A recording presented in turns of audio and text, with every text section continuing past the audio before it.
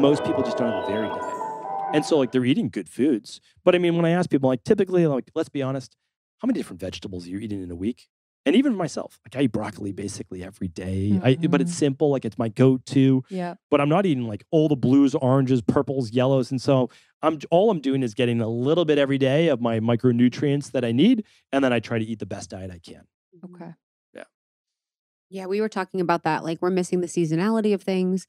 And I was Yes. thinking about that too, living in Los Angeles. I was like, I eat well, but I'm really eating the same things, like in the same sort of macro and micronutrients all the time. Um, I want to talk about glucose because I feel like this is sort of a conversation where people are way more interested in their blood sugar Mhm. and their blood sugar levels and understanding them. I think most people are interested in it because they have heard of a correlation between like your weight and fat and Mhm. blood sugar and your body composition. So I guess, is there truth to that, or what is the relationship between blood sugar, your weight, and your body composition? Yeah, it's a hard one because when you look at this, and this is what we before I opened my functional medicine practice in Boston, I had essentially a nutrition personal training studio, and all we did was help people transform their bodies. Like that's literally all we did. Hundreds of thousands of appointments, and the easiest way to do that is through metabolic conditioning workouts and a lower carb diet with a little bit extra protein so they don't become too catabolic and a slight caloric deficit. You don't even need a large caloric deficit. A lot of people say you do to a degree. I think most people's bodies are dramatically inflamed.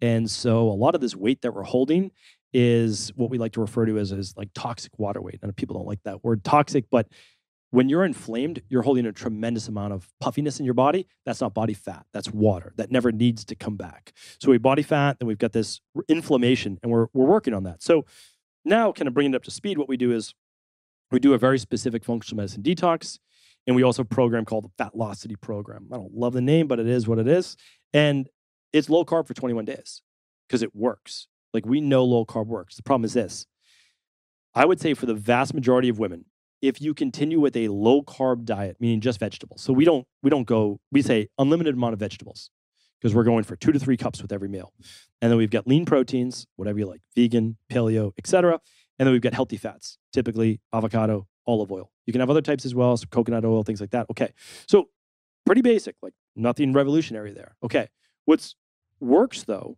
is that you cannot maintain that diet for most women. Because what we found is this. So then we're bordering more towards, again, like people could say that's a keto based diet. It's not a keto diet. A keto diet cannot be high protein. So a lot of people are eating high protein diets, eating steaks and all that, saying they're on a keto diet. If you were to test for ketones, I'm guaranteeing you are not showing ketones unless you're only eating one meal a day where you go on an extended fast. Because protein is made up of amino acids, which can be converted to glucose. Like if your body Oh. needs it, it will convert it to glucose. Like it has no problem doing that. And so what we're looking at is okay, 3 weeks, reset the body's overall hormone, glucose levels, etc. But then we need to start to reintroduce carbohydrates. So we actually are typically going with a low glycemic berry in the morning, typically like wild blueberries as part of a smoothie or something like that. We're cutting cortisol, we're fixing thyroid levels because thyroid levels will plummet in women. This is what we've seen. We've run hundreds of thousands of labs. We've met with over 250,000 client appointments. We have a massive amount of data. And again, I have no dog in the race. I don't care what diet is best. But I'll tell you, women following a low carb diet for more than 4 to 6 weeks typically causes their TSH to begin to rise above a 3. That's a sign that you're moving into hypothyroidism. That's testosterone. Thyroid stimulating hormone. Okay. Okay. So in some women, with that stress, their testosterone will go up, progesterone will go down, they'll be estrogen dominant, and so now this is the beginning of PCOS. You might say, well, Wow. PCOS is also predicated by these higher levels of glucose. Yeah, it can be, but that starts with the stress as well. Wow. So what we do is we say yes to a low carb diet to settle things out. But if you've already been on a low carb diet for the last 2 years, then 21 days isn't going to do anything. Yeah. It doesn't matter. Yeah. It's like if you're going and you just said, I give up for the last few months. Okay, we're going to reset you with that. But then we have to be able to get your body adapted to be able to eat carbohydrates again. You have to be able to eat carbohydrates. If not, you just eliminated an entire macronutrient group and you only have 2 others, protein and fat.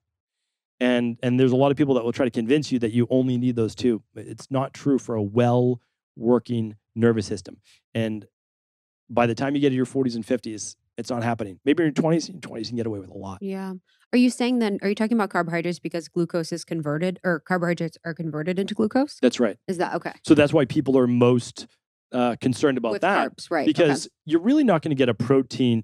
So it's actually not true. And that's why I don't think you need to do it forever. Mhm. But using a continuous glucose monitor Yeah. is really helpful. Yeah. Now, in the beginning, though, if you're someone who has imbalanced blood sugar, you will react to all your carbohydrates. But if, let's say, you eat a meal and it is like just a whey protein shake. Okay, well, a whey protein shake will certainly spike your blood sugar levels. No sugar in that. Why? Well, because the glycemic load of that and whey protein in an empty stomach will spike blood sugar levels. Oh.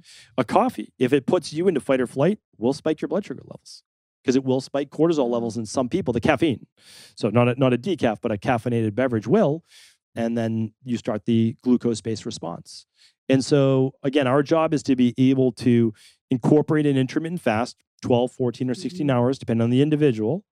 But we also want to get in 3 meals per day. I know a lot of people are doing 2 now, but if we go back to those micronutrients, how do you get all the micronutrients you need in 2 meals a day? So, and there is something to being like people are getting so, or trying to be so thin that they're catabolic. They're breaking down their hair, their skin, their nails. They're aging their bodies faster than they need to be because their bodies are always at a deficit. So I think we need to be careful too. Okay, in the short term, sure, you're thinner, but in the long term, you're really wearing your body out because you're operating below your capacity of fuel. Yeah, I think that, that idea of, especially people I think around our age, are really eating and adjusting lifestyle and supplementing and all these things for now, Yeah. which is, it makes sense. And we're also, not thinking about 10, 20, 30 years from now and what it could be doing. And so, yeah, I'm just wondering, I guess, what would you say to people our age? Maybe there's 1 or 2 things that they could do more or less of, eat more or less of, in order to kind of optimize that longevity and like youthfulness or vibrancy in later years. It always comes back to create an equilibrium or balance in your body. So that was the greatest thing I learned really through all of my studies is just, and for myself as well, is that you can pretty much do whatever you want if you balance it. So if you're an Olympic athlete, guaranteed you're not sleeping 8 hours a night. You're sleeping like 10, 11 hours a night because you're training 5, 6 hours a day. Well, I can't train 5 or 6 hours a day, work 10 hours a day, have a family, and like it doesn't work. So whatever you're doing, your output has to match. So I always say this to people because we work with a lot of people with like post-viral syndrome or myalgic encephalomyelitis, which is like basically flu-like symptoms all the time, or Addison's disease, or adrenal burnout, whatever you want to refer to it as. And I always say to these people, because I was one of those people, I say you have to look at everything you're doing for the next few months or so. Is this bringing in energy, or am I giving out energy? Because you need to bank some energy. You need to bring it in.